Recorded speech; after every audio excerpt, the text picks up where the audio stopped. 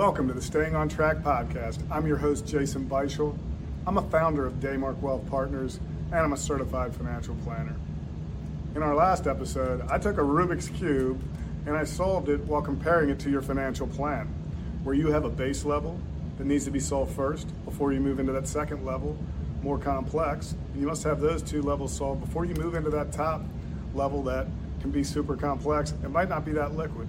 So we're going to talk a lot about those top levels in a later episode, but today we're going to break out the base level and a little bit more detail. So first, let's solve the base level of the cube. Base level of the cube, like I said, is fairly simple, much like the base level of your financial plan. You've got your 3 to 6 months of emergency cash, you've maxed out your retirement plan, and you're establishing a gifting strategy. So base level of the cube is solved. We've got our green, orange, blue, red, and the whites already solved. So that 3 to 6 months of emergency cash, that's not just I graduated college, so I need 3 to 6 months of expenses and something that's relatively safe and fairly liquid. It can get a little bit more complex as you move up the income stack. So, I was recently meeting with a C-suite exec, and she shared with me that she has 3 kids in college this year at $40,000 each. She's doing this major renovation on her home, complete with a lazy river and a waterfall.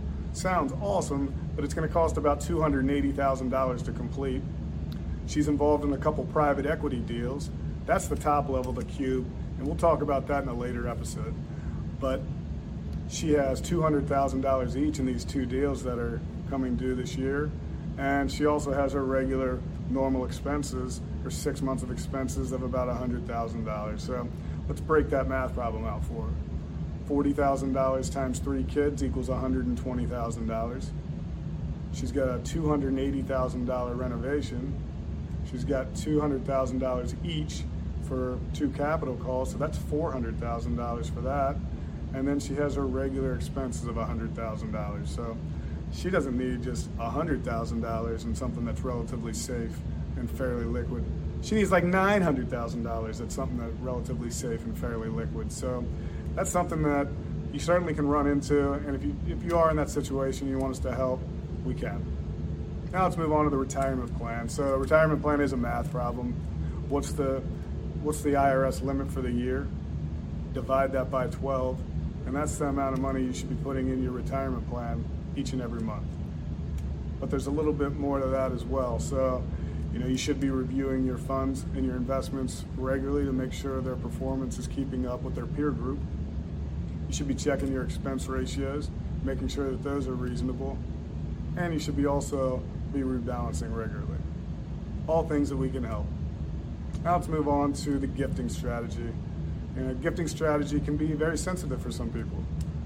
I think that it needs to be reviewed regularly, at least annually, to make sure that your charities are actually given the appropriate percentage out to the causes that you're intended to. Make sure they're still aligned with your value system, and make sure that you can afford to continue to give to these charities. I recently met with a couple that over the last 3 to 5 years, they've ran into some significant medical problems, and it's caused the bills to skyrocket. And it probably doesn't look like it's going to get any better, and it could even result in a long-term care facility.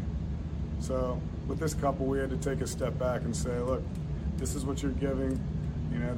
They're what I call the tithe plussers. They give 10% faithfully to their church, and then throughout the year, they'll give to random, somebody might come to them and say, I'm a little over my skis with my credit card bills. Can we have $2,000? I need a new car. Can we have $10,000? There's various golf outings. Can you sponsor a hole? So all of those are great, and they really enjoy doing that. But at this point, they need to take a step back and look at their spending guardrails and say, are they violating them? Are their needs going to be able to be met before they move on to these ancillary things throughout the year? So that's what we talk about. Be very intentional with your giving and make sure that you're reviewing it. So just to recap, that base level of your financial plan is 3 to 6 months of emergency cash, maxing out your retirement plan, and establishing a gifting strategy. So if you have any questions, let us know. I'm Jason Beischel, and this is Staying on Track.